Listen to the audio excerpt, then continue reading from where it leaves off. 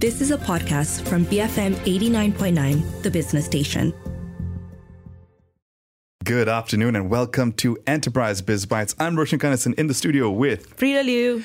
It is now Tuesday, May the 30th, and it is 5 minutes past 12 p.m. We are entering the month of June very, very soon. Another month flies by. But you know what else has been flying, Frida? BNPL. It's been an incredibly high growth area in the startup world. Some estimates show that they're expecting it to grow from 2019. It was about $7.3 billion worth to about $33 billion in 2027. And that represents a growth rate or compounded annual growth rate around 21%, which is impressive to say the least. And this was insights from Coherent Market Insights. I hope they're coherent. Data cited by TechWire in 2021. You know, when you say things were flying by, I see the money fly. You know that picture of that note flying off? Yeah. So not to miss out on the opportunity, major tech companies in Southeast Asia have jumped into the world of BNPL. For example, Grab and Shopee, of course, have BNPL options. I've used them. Traveloka allows users to carry out payments of their purchases from 1 to 12 months since 2018. I did not know that. Okay, we didn't get to travel. And very recently, Atomi, of course, has partnered with Amazon to offer BNPL payment option for Singaporean customers on Amazon. And now that's quite a big partnership for Atomi. And that said, local e-commerce or regional e-commerce players like Lazada and Shopee have had their own options there, creating part of that ecosystem. But for Atomi to partner with Amazon, that really does create a bit of oomph in the system. That said, Frida, given rising concerns that overall over household debt, cost of living concerns, and very importantly, we're starting to see delayed or missing repayments in BNPL. The sector could start seeing some speed bumps to its growth now that governments and policymakers want to regulate the industry. Right, because last week, Australia announced that it would be looking into new laws to regulate the BNPL sector as a consumer credit product, which requires BNPL providers to carry out background checks before approving any facility, as concerns about repayments have been rising as Australia battles high inflation. And the Australian government is now of the view that BNPL should be considered credit since it has the same impact on borrowers. But Reuters notes that current consumer credit regulations haven't been applicable to the sector due to the absence of interest charges. And that's the grey area that we've been playing in for the last few years, which is very... It's very startup tech, right? Enter a grey area like ride-hailing and all these different things, and then eventually make regulators step in, which is, I guess, how all technology has gone over time. Now, back at home, we're seeing similar concerns based on whether you're looking at Bank Negara data about payments and missing payments, or the chatter we've been hearing from politicians. I think very recently, Tan Sri Muhyiddin Yassin also has made some statements about concerns over BNPL. Bank Negara data showing us that BNPL users are delaying or missing their repayments, with the number rising to 17% of users. That was in quarter 4 of 2022. Right. A year before that, it was only 7%. So a doubling in the percentage or relative terms there. Right. And when we look a little deeper, as noted by Ringgit Plus, the users of BNPL schemes are mainly young people and low-income earners.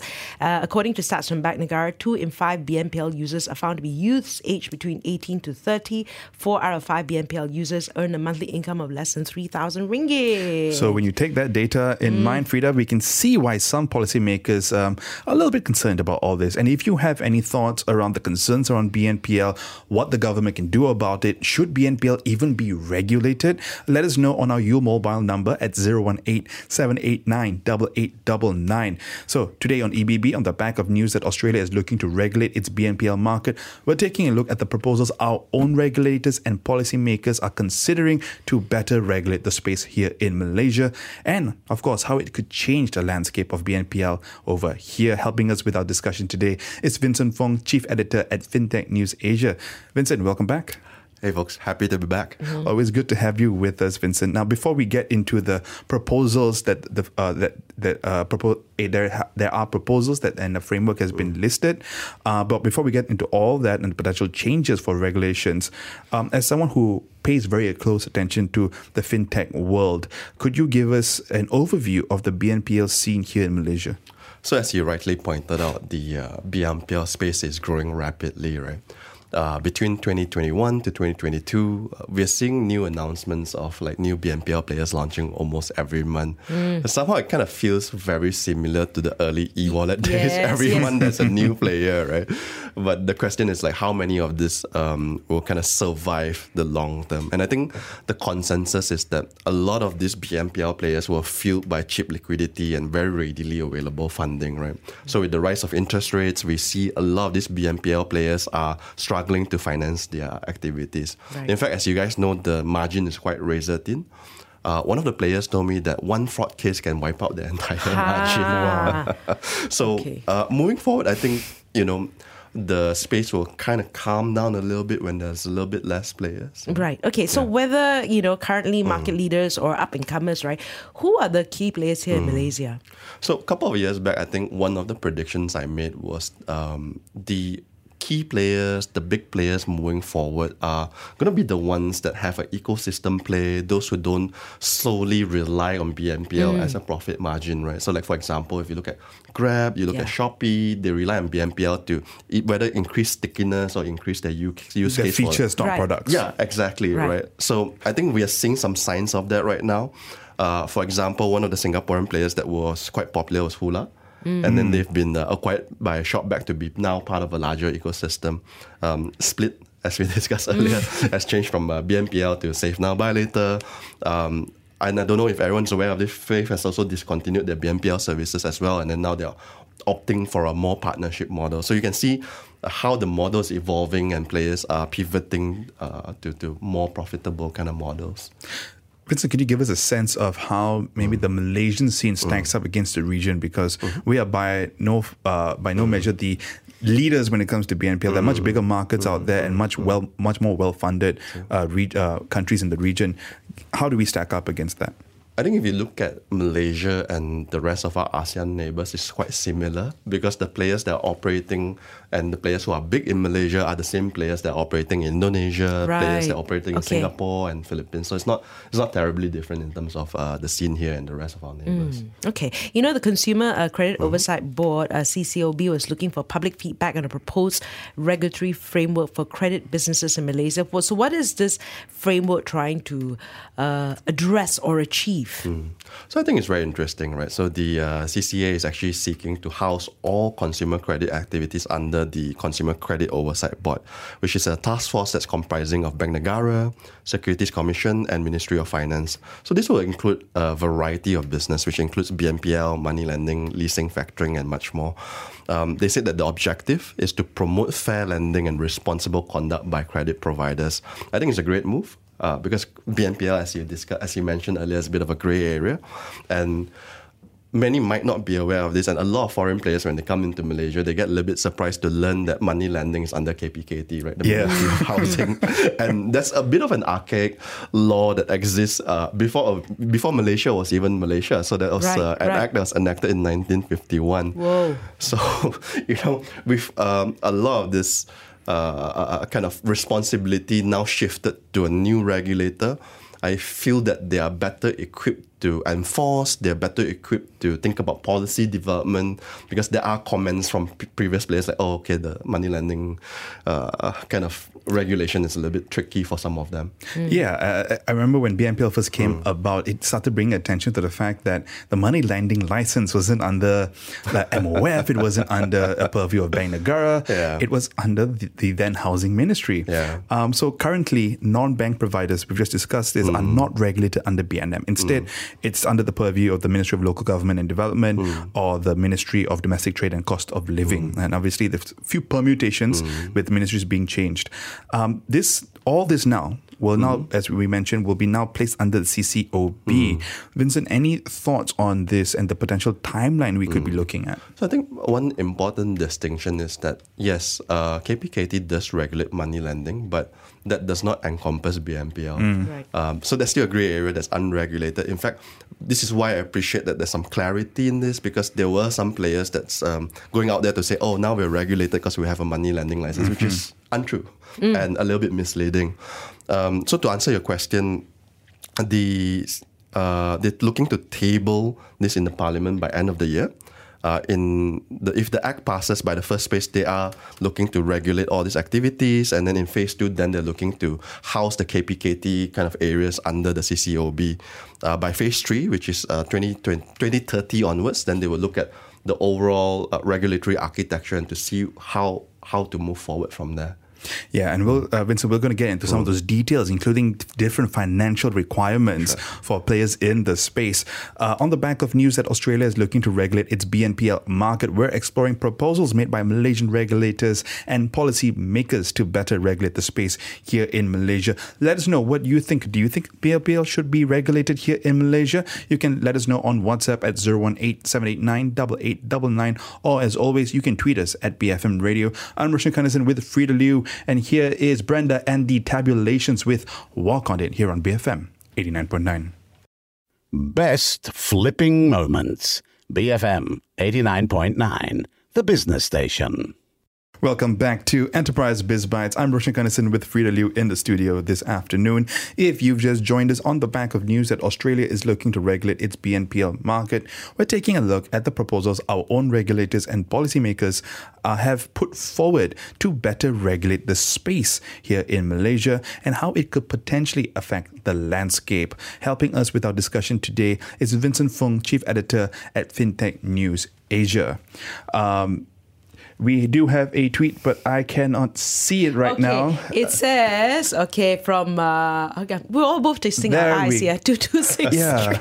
It says, yes, BNPL must be regulated because Malaysia's household debt to GDP is one of the highest in the region. And this is the grey area we're talking about here, because it's technically not debt, but it acts and feels like it, right? It weighs on that. So that's why...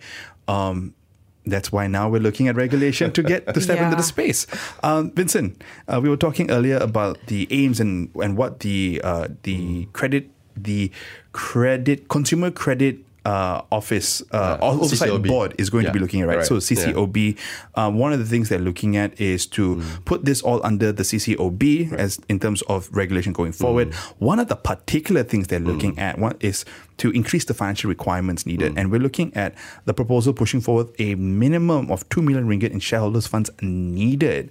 Have you heard any feedback from the industry on this proposal? Sure. But before that, you know what they say, if it walks like a duck, if it quacks like a duck, probably a duck. As usual, when it comes to this kind of requirements, the smaller players will say, yeah, it's a little bit too high. And the bigger players, I think to some degree, they like it to be a little bit higher so that there's a little bit of barrier to entry. I can't really tell whether it's the right amount, but my instinct is that 2 million is not an absurd amount. If you want to get involved in, essentially credit, lending facilities and people having to owe you money, you should have some kind of reserves to keep that going, right? You should have some kind of financial standing, and 2 million doesn't seem excessive. It's not excessive, right? Not something I have in my bank account, but not too excessive. I guess if you're an organization. Now, the CCOB is also seeking to ensure that advertisements and promotional material on credit or credit services are clear and not deceptive. And also, personally, in your observations of industry players and practices, have you seen or heard anything with regard to this to make it a key concern? I mean, if there's any players that's concerned about misleading ads, then I think I'd be really concerned about those players. But in general, I don't think I've seen very major misconducts. But there has been some degree of misleading ads. I think there was one that said that, there's no interest to this, when what they really meant was there's no compounding interest, which is two very different things, right? I think there's also a specific segment within the proposed act that says that the credit service providers, which includes BNPLs, must not adopt aggressive tactics. And I think that needs to be a little bit more clearly defined, because there are some messaging that I think can be perceived as aggressive, but I'm not sure whether the regulator would consider it as aggressive, and how they police the marketing language used is something that I'm wondering. Yeah, because that's going to be an interesting area, because this is not just about BNPL. This is a lot of consumer credit out there.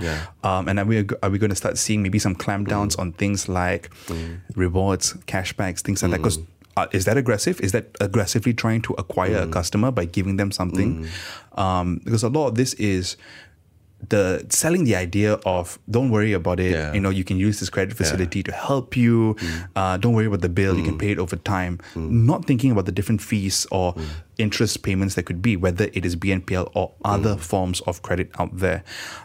Credit providers will also or could also need to conduct affordability assessments on consumers. That's something else that the framework has proposed. Do you have any insights as to how this could be conducted and practices? Are we talking about linking up with BNM, the bureaus out there, the credit bureaus? So I mean, for the more traditional players like the money lenders, leasing, factoring, will be more traditional ways of like linking up with the credit bureaus, as you say.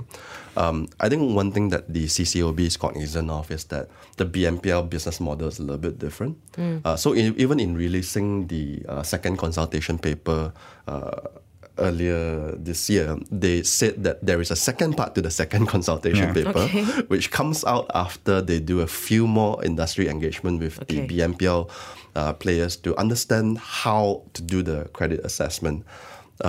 If BNM's kind of regulatory approach to thinking is anything to go by, I suppose there will be a certain degree of proportionality to how they approach the credit assessment. I would imagine like maybe under a certain amount, there's no need for assessment. After a certain amount, assessment is needed. But of course, I'm just speculating. Right. Any other proposed key changes to highlight? So I think, as you guys rightly pointed out, is that it's not a single regulatory framework that's just looking at BNPL, right? This is a very big move from Malaysia. Unlike the previous recent regulatory initiative, this is a whole new act that we're trying to push through in Parliament. The previous initiatives were all still existing within the previous laws.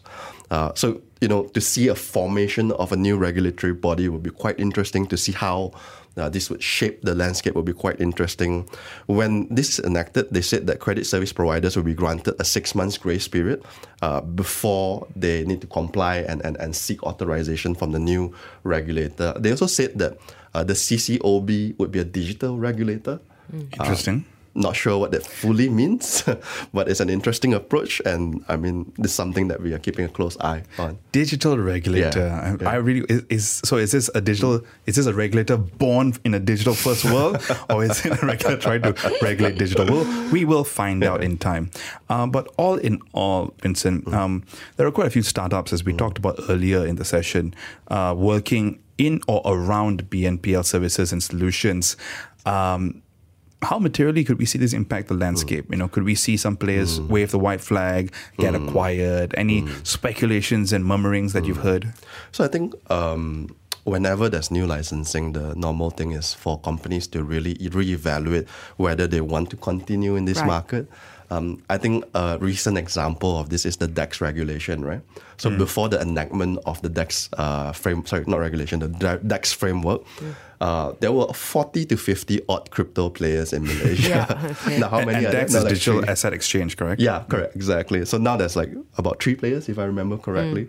So I think the regulation for BNPL will have similar effects. Right. There'll be a lot of players pulling out, but of course, there are a lot of the larger and more established players who are already in a way self-regulating, and when the regulation comes, I think some of them will feel like it's just kind of business as usual. And I think it's good, right? When you have these sort of frameworks in place as well, you'll weed out the serious players and the not so serious ones. Yes. Yeah, because if you don't have an ecosystem play, then you've got to be committed to making it a viable business model. Yes. And if it's an ecosystem play, then you're featuring your much larger player looking at various features and products.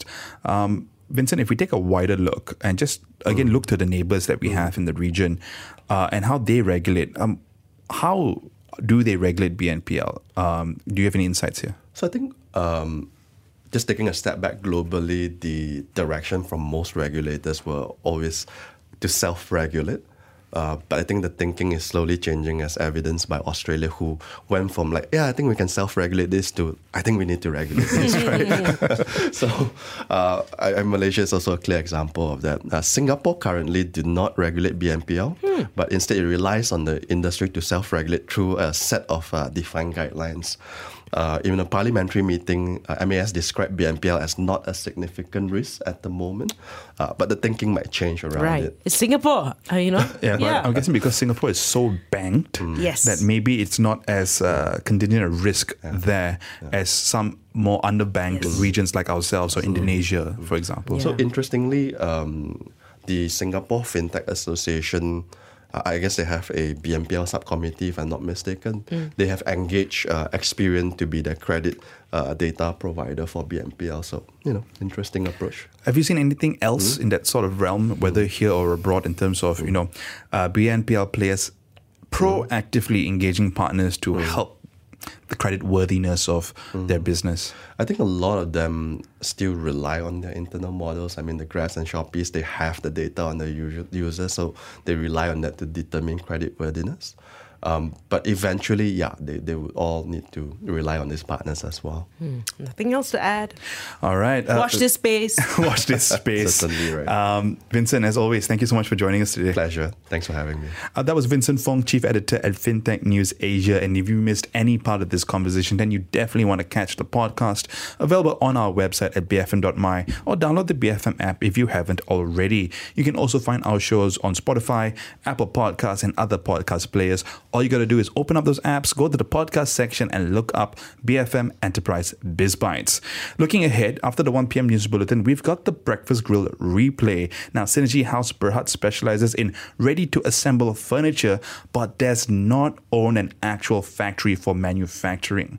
It will make its Ace Market debut on June 1st. So Synergy's co-founder and executive director takes the hot seat and shares with BFM the purpose of the IPO, what they're going to be using the funding for, and also why they don't manufacture but are involved in the design and development of the products they sell. You can catch that after the 1 p.m. news bulletin. I'm Roshan Ghanasan with Frida Liu, and this has been Enterprise Biz Bites, taking you up to the 1 p.m. news bulletin. Here's Incubus with Wish You Were Here on BFM 89.9. You have been listening to a podcast from BFM 89.9, the business station. For more stories of the same kind, download the BFM app.